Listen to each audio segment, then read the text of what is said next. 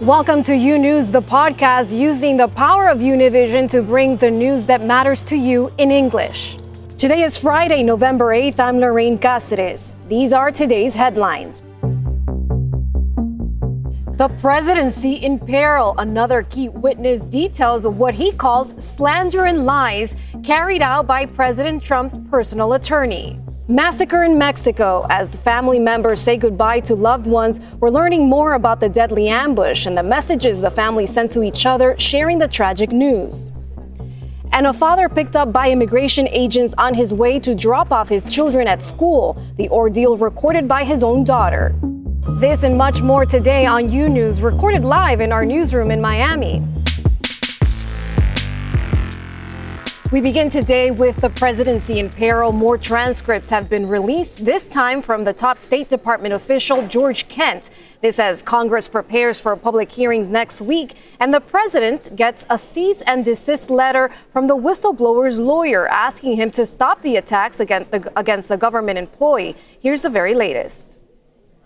White House Chief of Staff Mick Mulvaney, a no-show after sources say he was subpoenaed late last night to appear before the House Intelligence Committee this morning. On Thursday, Jennifer Williams, the third administration official to be on the now infamous July 25th phone call between President Trump and Ukraine's president, testified. She's an advisor to the vice president, her lawyer saying her testimony would reflect what has already been made public. You know, the American people have the transcript of the president's call, and they can see there was no quid pro quo, and the president did nothing wrong. Democrats now considering drafting as many as 3 articles of impeachment against President Trump as they prepare for public hearings scheduled to begin next week. The most recent testimony transcript to be released is of top State Department official George Kent. Kent testifying the president's personal attorney, Rudy Giuliani, ran a campaign of slander and lies to oust Ukrainian ambassador Marie Yovanovitch. Kent saying he pushed the State Department to defend Yovanovitch, but that never happened. During his testimony, Kent also recalled telling a colleague that tapping a foreign power to investigate someone for political reasons goes against everything that we are trying to promote in the post-Soviet states for the last 28 years. The release of this transcript comes ahead of next week's open hearings in which both Kent and Bill Taylor, the top U.S. diplomat in Ukraine, are scheduled to testify. Meanwhile, the president reportedly furious over reports he wanted Attorney General William Barr to hold a press conference and clear Trump's name following that now infamous phone call. I had a perfect phone call. A totally perfect phone call. Barr ultimately declining to hold a press conference. However, the Justice Department did release a statement saying there was no campaign finance violation. In a series of tweets Thursday morning, the president pushing back, saying the story is totally untrue and just another fake news story. Meanwhile, a lawyer for the Ukraine call whistleblower has sent a letter to the White House warning President Trump to cease and desist, attacking his client. The president has used the whistleblower as a talking point during his rallies, attacking their credibility, advocating for the identity to be revealed. The attorney for the anonymous government worker believes the rhetoric places the whistleblower and their family in physical danger. The president's daughter, Ivanka Trump, on an interview with the Associated Press, saying that the whistleblower's identity is not even relevant. But at the end of the day, I don't view the whistleblower as it shouldn't be a substantive part of the conversation, because this is a third party who was not privy to the call and did not have firsthand information. So that is what was the catalyst for all of this discussion. But to me, it's not particularly relevant, aside from what the motivation behind all of this was. And Democrats have just released more closed-door testimony, this time from witnesses Fiona Hill and Lieutenant Colonel Alexander Vindman. Meanwhile, the president says he's not concerned about depositions from current or former administration officials because he believes the most important thing is the White House released transcript of his phone call. Now to the latest on the brutal attack against an American family in Mexico. Funerals get underway as we're hearing devastating voice notes shared between family members as they learned of the tragic news. And Mexican authorities promise to bring those responsible to justice. Claudia Zurita reports from Mexico. Hundreds of relatives of the Lebaron family traveled to help with the funeral services for Donna Langford and her two sons, Trevor and Rogan, who died last Monday in an ambush in Sonora. Members of the extended community coming together to build the caskets and pay their last respects. Hay miles en este país. There's thousands in this country who haven't gotten justice. I would like the outcome of this to be justice for those who don't have a voice. Listen to this heartbreaking voice memo shared by CNN from a Lebanon family WhatsApp thread after receiving the news that some of the children survived. There's 5 kids sitting on the side of the road, got shot in the mouth, shot in the foot, shot in the leg. We have the oldest boy of Donna's with us right here, and he's going to go show us where they are. They found Kenzie, love, and she's okay. They found her. God. The Lebanon family is desperate to find out who's behind these tragic attacks and also haven't been very convinced by the Mexican government official statements. We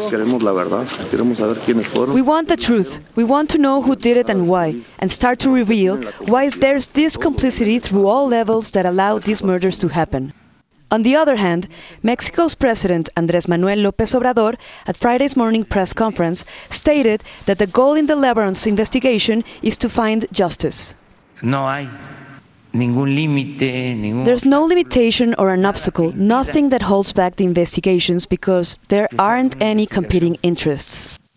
There's also been speculation that this strategy may have been born out of a long-running conflict between the Lebanon clan and neighboring farmers supported by El Barzón, who claim to be defenders of land and social equity. Agricultural workers in the region claim their Lebanons have been excessively using water for their walnut tree plantations.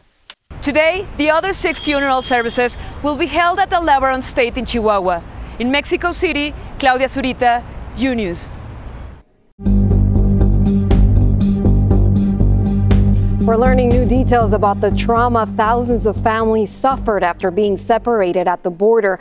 A federal judge in Los Angeles ordering they receive therapy at the government's expense to try to repair the damage. Here's Dulce Castellanos. The thousands of immigrant children and parents that were separated at the southern border will have to receive mental health services provided by the Trump administration to try to repair the trauma caused under the zero-tolerance policy as determined by a federal judge in Los Angeles. Y es lo menos que puede hacer la administración Trump. It's the least the government can do to repair the hurt they caused, said this activist. In a rare instance, Judge John Kronstadt held the federal government accountable for the psychological trauma, citing deliberate indifference by placing migrants in dangerous situations. He ordered the immediate availability of mental health screenings and treatment for the thousands of families that were separated between 2017 and 2018. The children that were separated experience toxic stress, which can affect their brain development. The government attorneys argued that any harm caused was mitigated when families were reunified. However, experts like this social worker who visited some children in detention centers says the harm caused can last a lifetime. They can carry this all their life and can lead to other chronic conditions. Some families never saw each other again after they were separated. Others, like the Pacheco family, were fortunate enough to have been reunited after several months. I didn't know if my dad was sent back because I couldn't talk to him, said this young man about his time in a detention center. It is unclear how the federal government will comply with this judicial order because the families are spread along the country. Others, their whereabouts are unknown, and many were deported. In Los Angeles, Dulce Castellanos, U-News. Now to Florida, a man dropping off his children at school and getting detained by ICE. The frightening ordeal was recorded by his own daughter as she cries, trying to understand what's happening. Angie Sandoval has the story. I need to talk to him. The incident happened when a father was driving his kids to school. He was asked to stop the car, and his daughter immediately started recording. I need to talk to him. The agents opened the car's door. His child tells him to invoke the Fifth Amendment that gives him the right to remain silent.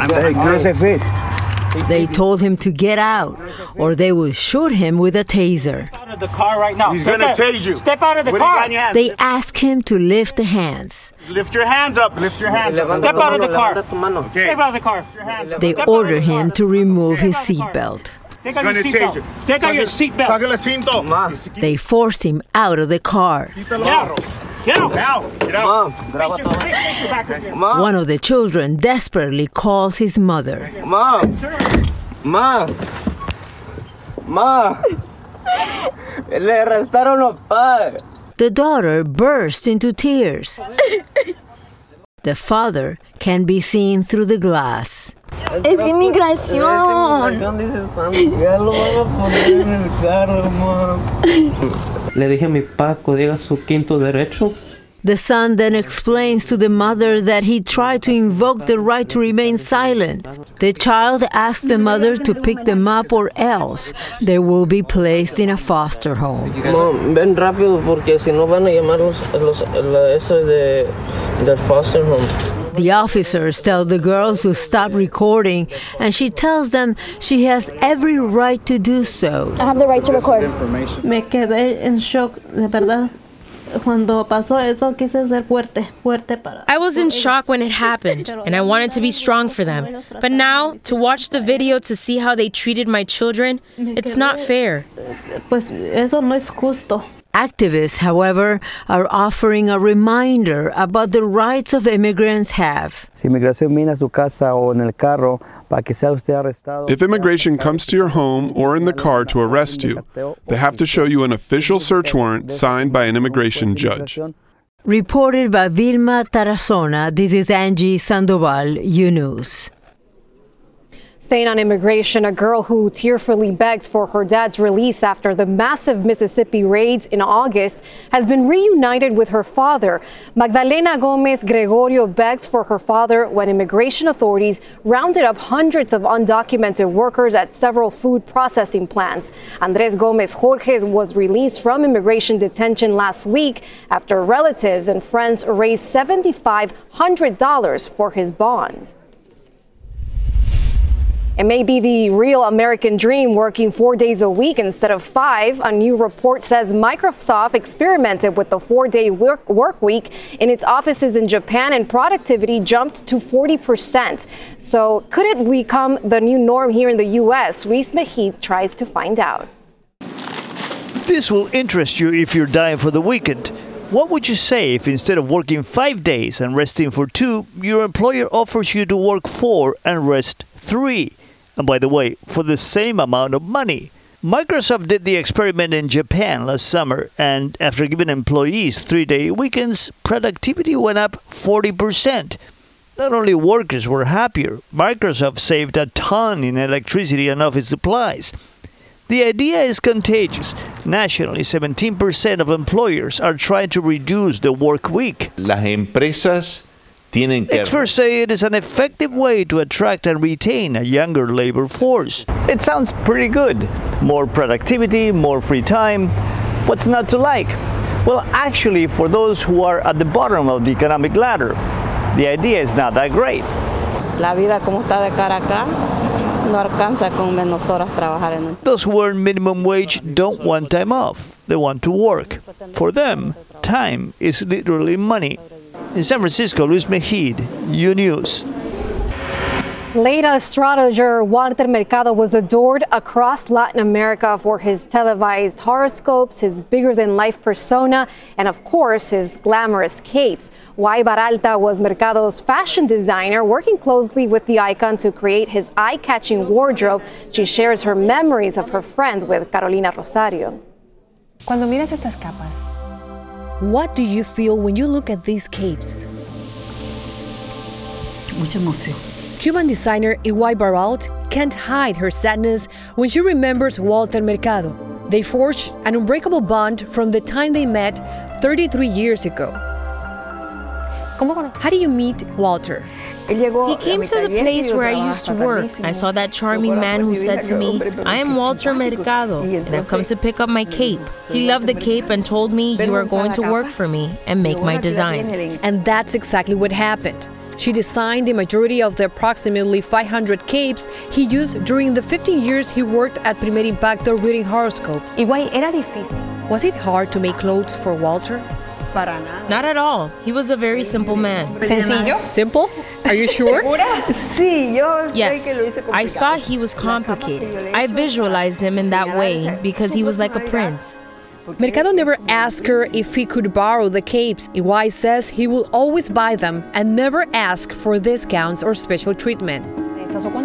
How much would he pay you? Whatever I wanted. But how much do they cost? For example, the red one behind you.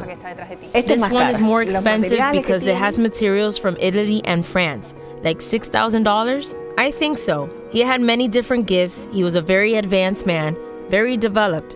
I haven't met anyone like him. The famous astrologer was not just her client. He also conquered her family's heart.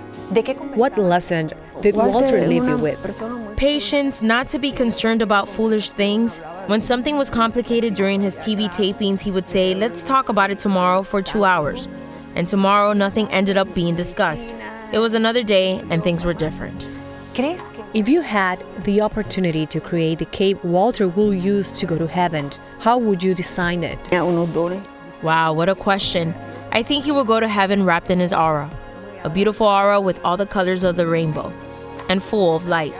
I would try to recreate that. In Miami, Florida, Carolina Rosario, U News.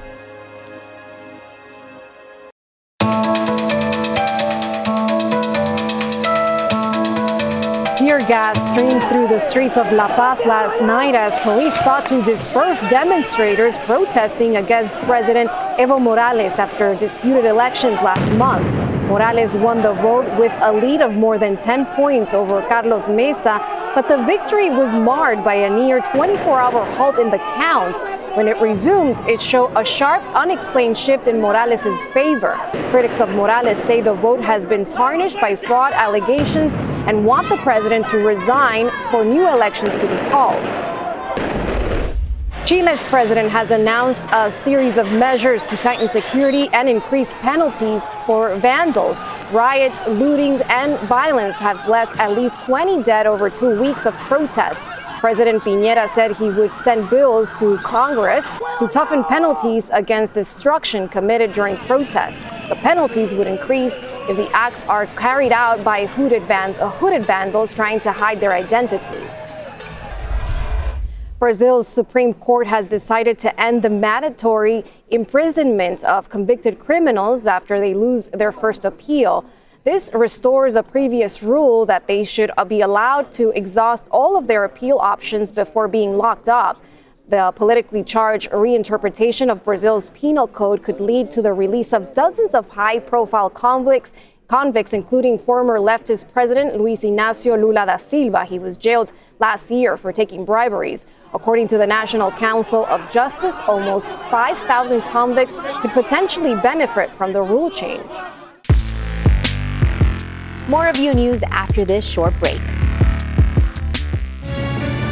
Imagine a daily newscast that speaks to you about your world in plain English. Each weekday, we partner with Hispanic America's most trusted news source to bring you the stories from home and abroad that matter to you. They don't know when they're going to be able to go back to work. Victims also from Mexico and this mass shooting. Officials in and out of the residence. We're going to continue fighting. U News covers the news of your world and makes it easy to understand. Your news, your world, U News on Fusion. Welcome back to U News. If you got a surprising or alarming text message Wednesday, you're not alone. Annabelle Sedano explains what happened in today's Tech Report. Annabelle, take it away.